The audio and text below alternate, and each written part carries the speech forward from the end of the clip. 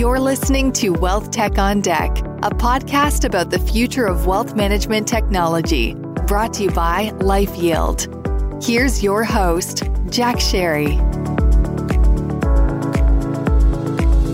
Thank you for joining us on Wealth Tech on Deck. This is the podcast where we talk with industry leaders about the future of digital and human advice.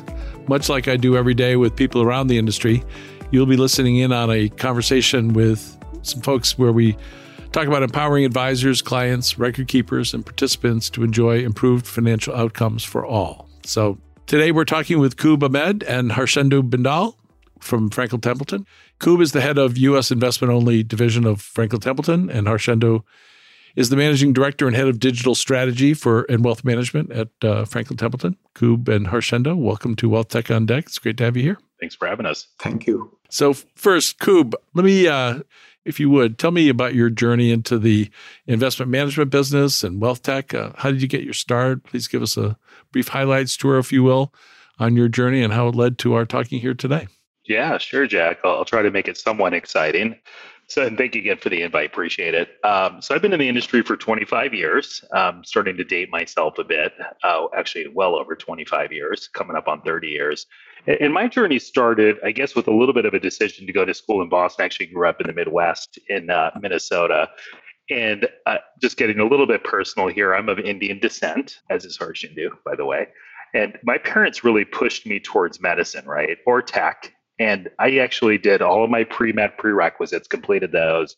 I even started studying for the MCATs and actually completed those, but I wasn't feeling passionate about it. So started looking for a job, wanting to stay in Boston, really fell in love with the city and found financial services. And so, early on in my career, I was working on the record keeping side of the business within an asset management organization. And then the last 20 years or so, been focused on defined contribution, insurance sub-advisory, and really leading those efforts within asset management organizations. And so I've been at FT the last 11 years. And you mentioned investment only. So for Franklin Templeton, that is the U.S. retirement, insurance, sub-advisory, and 529 businesses. Maybe one observation I'll just make, Jack, is, and I don't mean this in a disparaging way, but I see what I'll call a little bit of institutional arrogance, right, from some constituents in the market, whether it's managers or other providers in the market. And they're so focused on, say, winning the institutional mandate that they've become a bit disintermediated from who we're trying to help. So, and by the way, you can do way better if you're informed on what the end investors are looking for on the solutions that you're providing them. So Over the years, I've just become really passionate about the work we do and really the difference we're making for Americans, for U.S. workers, particularly looking through my lens of retirement and insurance solutions. So I guess, thinking back to, my parents and them wanting me to become a doctor, at least I'm supporting financial health. And I guess in the tech game a little bit, which is kind of cool, but I'm not a doctor. And my parents did get a doctor in the family, by the way, through one of my brother's wives. So they're finally happy. And they still have no idea what I do to this day. That's something I think we all suffer from, but I hear you loud and clear. So thanks for that. Harshendu, why don't you do the same? Tell us a little bit about your background and some of the things that you've done around the investment and digital wealth management business. For me, my journey in financial services started close to about 27 odd years back. And I've spent the last 24 years within that journey with Franklin Templeton. When I studied, I actually did my computer engineering. And I had no clue that I'd be joining the financial services industry. But I kind of stumbled my way there and have kind of stuck to it. But my engineering and technology background is now coming into play in what I do. So it's been an interesting journey. I've been primarily a business leader on the international side of our business. I joined the firm in India, then relocated and set up our Middle East and then Central Eastern Europe and Africa businesses. I went back to India to head up our business there before about 5 years back relocating to the US as the head of retail for the head of retail channel for our international business. And so that was an interesting assignment where I kind of was responsible for establishing strategic partnerships with all of our global financial institutions and other distribution partners on the retail side of our business. And the more I kind of applied myself to the fact that how can we be more strategic with our distribution partners, more and more the answer kind of came back to looking at technology and wealth solutions. And that really, if we were to be strategic partners for the firms that we distribute through, we will have to look beyond investment management expertise and actually support them in terms of providing them wealth and tech solutions. That was the idea which brought me to my current role, which is the head of digital strategy and wealth management for Franklin Templeton. And we primarily focus on three broad areas in our group. We look at enabling digital or tech-enabled distribution for the firm. And this is becoming an important channel globally for our firm. The second area we focus on is looking at digital wealth opportunities. And here we look at the overall wealth management value chain and see what are the other opportunities and what are the other lines of businesses that we can operate in beyond investment management. And the third area, which is also quite interesting for me personally, is the partnership with the fintech ecosystem. And here we look at both commercial partnerships as well as investments and acquisitions into some of the interesting fintech opportunities that we see. And so this is what I do personally and get excited about delivering to our clients. So we'll get into some of the detail of that in a moment. What I'd like to do now with both of you gentlemen is appreciate the perspective on your background about what brought you here today, but I would like to have you each comment, and Koob, we'll kick it off with you. One of the things we see around the industry, lots of change, lots of mergers, acquisitions, combinations, and of course, Franklin Templeton has been quite active in that regard, the most recent of which is the Legg Mason merger acquisition. I'm not sure how you characterize it. Fill us in. And another one that caught my attention, Harshendo, is the deal you guys did with Advisor Engine. I know you work with many different partners, including our company, as well as others that have capabilities, and your job is to pull that together. So why don't you kick it off? Why don't you just talk a little bit about the Franklin Templeton strategy around mergers, acquisitions, how that all works, maybe a little bit more about the Legg integration as that's current or ongoing. And Harshendo, then if you'd talk a little bit about some of the tech properties that you guys are affiliated with. So Koob, why don't you kick it off? Yeah, sure. Yeah, Franklin, got a history, as you noted, of many deals over time, right? So, but it's been quiet for larger deals, right? So we had the Templeton deal, we had Mutual. More recently, we acquired K2 and then BSP on the asset management side, and then of course Legg Mason, which we closed on July 31st. So I'll focus there, and then I'll let Harshendo focus on Advisor Engine. We're always looking for fit, right? When we're looking at acquisitions, particularly large ones, where we're bringing people in, there has to be cultural alignment, and that's number one on the list. And then it's the simple math on product saleability. Do the numbers add up? Is it a complementary business? So as we went down that checklist, Legg Mason was just an exciting opportunity. And by the way, we have an extremely strong balance sheet. We have over the years where we carry a lot of cash. And so as a result, we look at every single deal that comes through the door. We have a fairly new CFO in Matthew Nichols that came over to the organization. I guess, Harshendo, it had been about 13 months now that Matt's been on board. He led the FIG investment banking organization globally at a large investment bank based out of New York City. So he came over for a very specific purpose, and he executed on that. And so Legg Mason the deal was closed on July 31st. And by the way, the entire deal and the integration process was done virtually. So I'm fairly certain that there's going to be a bunch of business school case studies on transactions done during this COVID environment. And we also closed a couple months ahead of schedule. I think the fact that we weren't running around on planes, we were saddled to our chairs in our homes, we moved things along very efficiently. So maybe just three quick things I'll highlight on the deal itself is, one, we've got significant scale, right? We're now the sixth largest independent asset manager with 1.5 trillion of AUM. So in this competitive market of fee compression, scale matters. It's not the primary reason of any deal we do, but it's certainly an important aspect of the deal. And then two, this was a growth transaction for FT.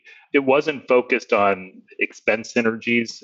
We are pulling obviously expenses out. I think we have a target of $300 million of expenses that we're pulling out of the total operating budget. But if you look at that in the context of what the budget structure is at as a percentage, it's 8%, right? And what we're actually doing is reinvesting a lot of these savings back into the business and into the people. And as a result, obviously I'm a little bit biased, but we've developed and created a very strong organization with highly complementary strengths, investment capabilities, products, distribution, and people.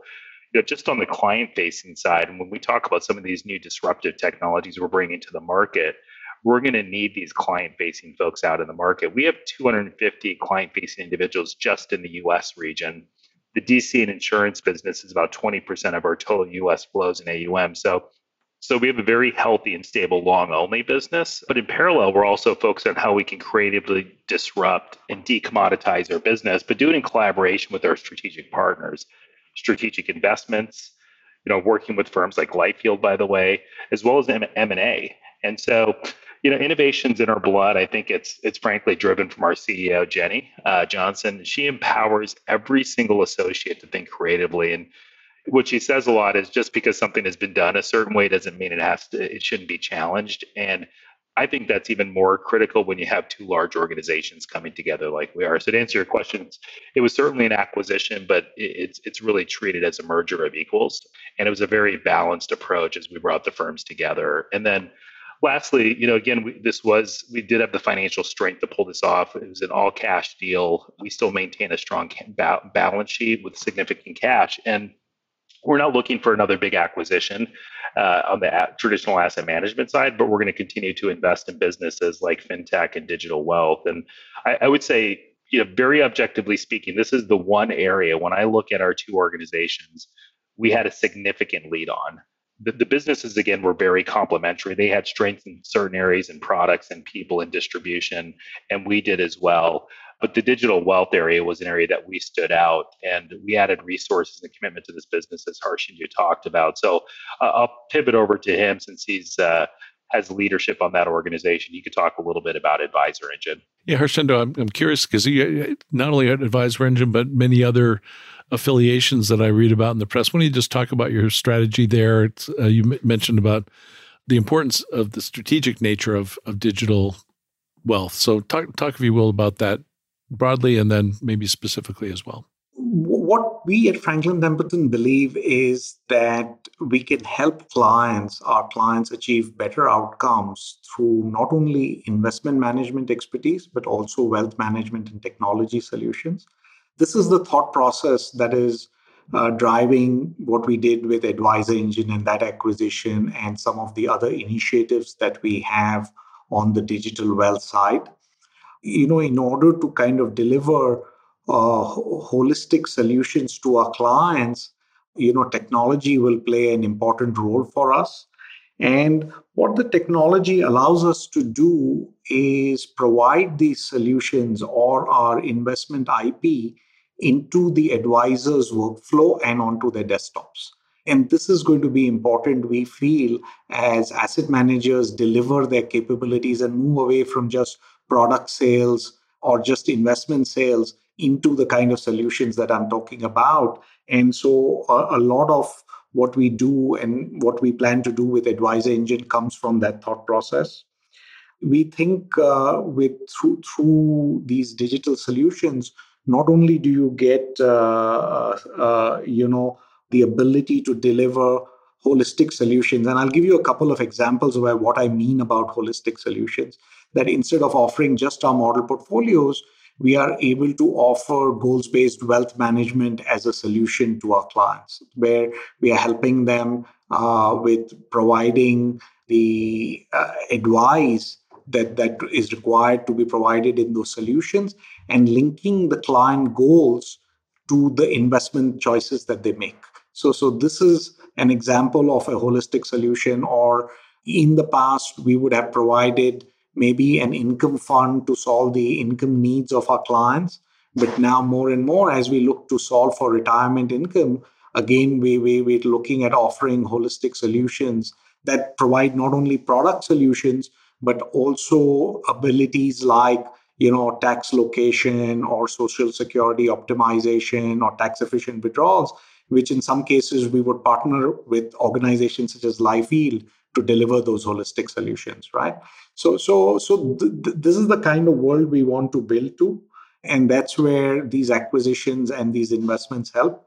Of course, another point I would like to add is that it also gives Franklin Templeton an opportunity to play a bigger role in the overall wealth management value chain and also monetize a bigger piece of the wealth management value chain. And so this is some of the thought process that is driving our investments in this area. That's great.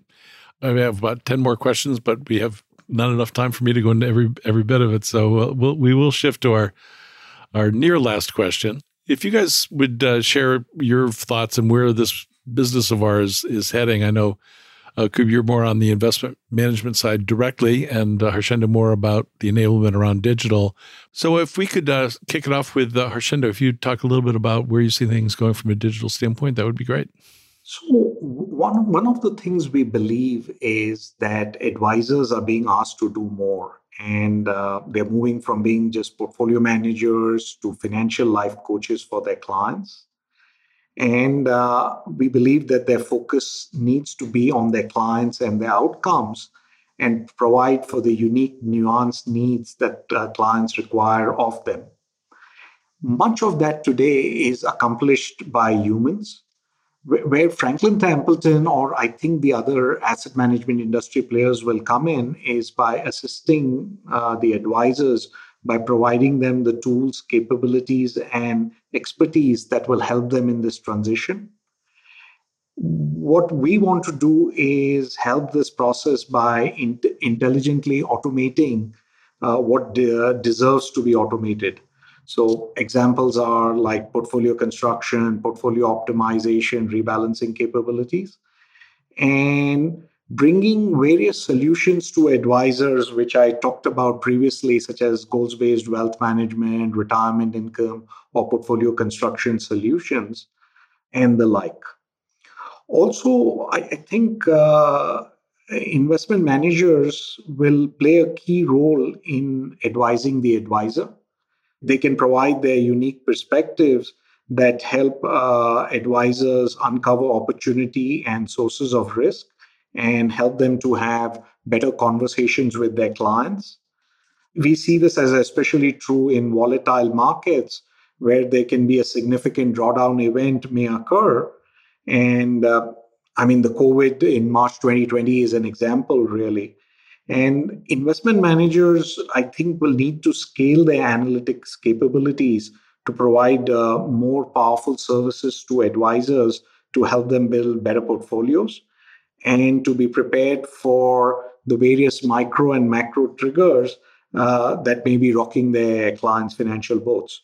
So I think this is how asset managers will stay relevant to advisors in the next several years, and really allowing advisors to focus on sales and organic growth.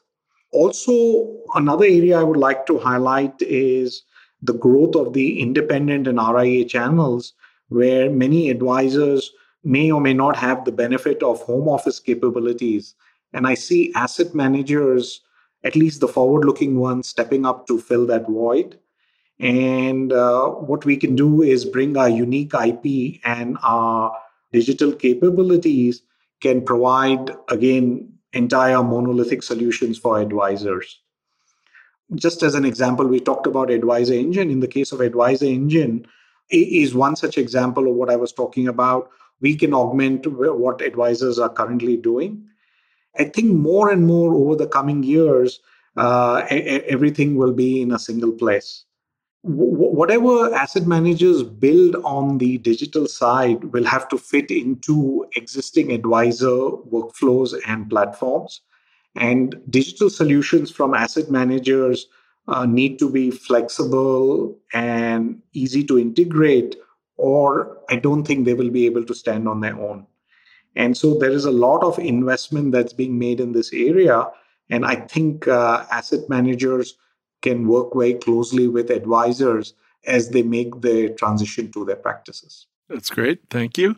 And Coop, why don't you give your prognostication on where the world heads over the coming 3 to 5 years? Yeah, so I would just say, listen, it's moving very fast, Jack. Right? It's so I've never seen a moment in my career where things are this fluid. It's just moving at an unprecedented pace. So we're going to see a lot of transformation. It's going to be significant just over the next 3 to 5 years. So I tend to stay, and we as an organization stay focused on globally consistent trends, secular shifts in the market that will inform our thinking. And these will be of no surprise, by the way. And again, looking through a little bit of the insurance and retirement and investment management lens, aging demographics, the need for and demand for a workplace financial wellness, particularly in the US, and ultimately the impact of data and technology. And then I just look at developed countries, and particularly in the US, the impact of legislation and obviously the global impact of the COVID pandemic, as Harshindu alluded to, really accelerated these trends. And I am optimistic and hopeful that we'll still have sound public policy to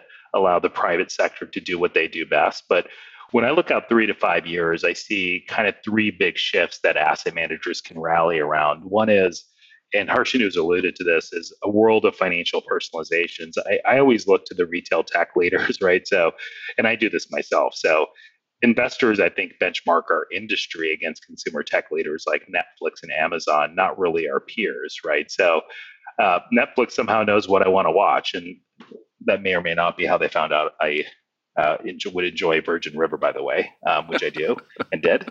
Got through that pretty quickly. But the world, when I look at the world, we just don't need more products. We need better technology platforms and integration, as Harshindu talked about. We need better holistic advice and personalized goals-based products and services. So I think about the connection points between robo-advisory, wellness, and financial planning, and these things not operating in silos in order to provide a holistic financial journey for investors and their households. 2, and this is where we're really centered moving forward, particularly in the retirement and insurance space, is we strongly believe, and I think you see this, is the workplace is becoming the financial epicenter for the majority of Americans. We think there's a great opportunity for asset managers in the financial services industry to support plan sponsors and provide more U.S. workers access to things like financial wellness, but also advice. We need to leverage tech and data and deliver it in an efficient and scalable way. There is this mass underserved market of the population that, let's just face it, historically just hasn't been attracted to the financial services industry, but they need help. I need to find a better term for this. I think underserved market is a little bit better, but I often call the 2 camps hunted versus the ignored. Financial advisors in the wealth management industry are very focused on those with wealth, but there's Americans out there that are asking for help. So we actually chartered a study with Harris Polling, and 3 out of 4 U.S. workers are explicitly asking for help. They're asking their employers to optimize their financial well-being and provide better tools and resources. And a term that has often come up, by the way, as opposed to retirement planning, is to achieve financial independence. So listen, I think first and foremost, we need to get workers to be better savers and Americans to be better savers. Then we can convert them to investors. And tech allows us to do that in a more scalable and an efficient manner that we can easily monetize as well. And then lastly, the big thing I see is I see a lot of collaboration in the industry. We're an asset manager. We don't have an insurance charter, as an example. We believe in guaranteed retirement income as a part of someone's retirement income journey and needs. But I think you'll see asset managers working with other asset managers, insurance firms, with record keepers, certainly, and wealth management firms, and with fintech firms. And we need to get better access to retirement plans. There's obviously a coverage issue. Again, we need to give actual advice to people. They're looking for it. They need access to it. And then sustainable retirement income. And by the way, I listened to your podcast recently with Ed Murphy with Empower, and they're an important partner of ours, and their strategic priorities are very much in alignment with ours. So when I think about our 2 organizations, just as an example, in our combined resources, and then you think about the broader industry collaboration, that's how you take 1 + 1 and you get to 3 pretty quickly. So that's why I see this thing really accelerating over the next 3 to 5 years. Just over the last 12 months, we've had significant conversations with all of those constituents within the financial services ecosystem and having really exciting conversation of what the future is going to look like. Well, I couldn't agree more. One of the things that's been fun about doing this podcast, I get to talk to people like you guys and Ed Murphy and many others. And everyone has a different take, but sort of the same view that it is about the confluence of what I call digital and human advice and how that comes together. As we look to close here, Harshendo, if you would maybe give us your crystal ball, where's this all headed? What are some takeaways that we want to be mindful of as we look out and ahead? And you're at the epicenter, at least at your firm, if not the industry, around how this all comes together, certainly on the digital and human advice aspects around wealth management. So if you'd share your point of view on where all this leads. So, I've talked a lot about digital and wealth and technology, really, but at the core of it, I continue to believe that this is going to be a human plus machine business. I think advisors are not going away, they're just evolving. And we see them be more and more financial life coaches to their clients. And as an asset management industry, I think we need to understand and build for that transition. Everybody's financial situation is getting more complicated. So that's one. I also think from the advisor side of things, they should consider outsourcing for those parts of their businesses where they either feel they don't have the expertise or passion. And here, they should let the technology run the business, and advisors can provide what I think is more important, which is the human overlay, focusing on clients and prospecting. And really, it's about advisors leveraging what is out there. So that for me is the second point. And I would also like to highlight the point that Koob made about personalization. I think advisors should leverage up and coming capabilities that are delivering personalization. I think we are getting to a point where we can actually deliver to individualized client biases at scale. And this will really show the true value of the advisor. And the move away from standardized model portfolios, I think, is coming fast, and for which advisors need to be prepared.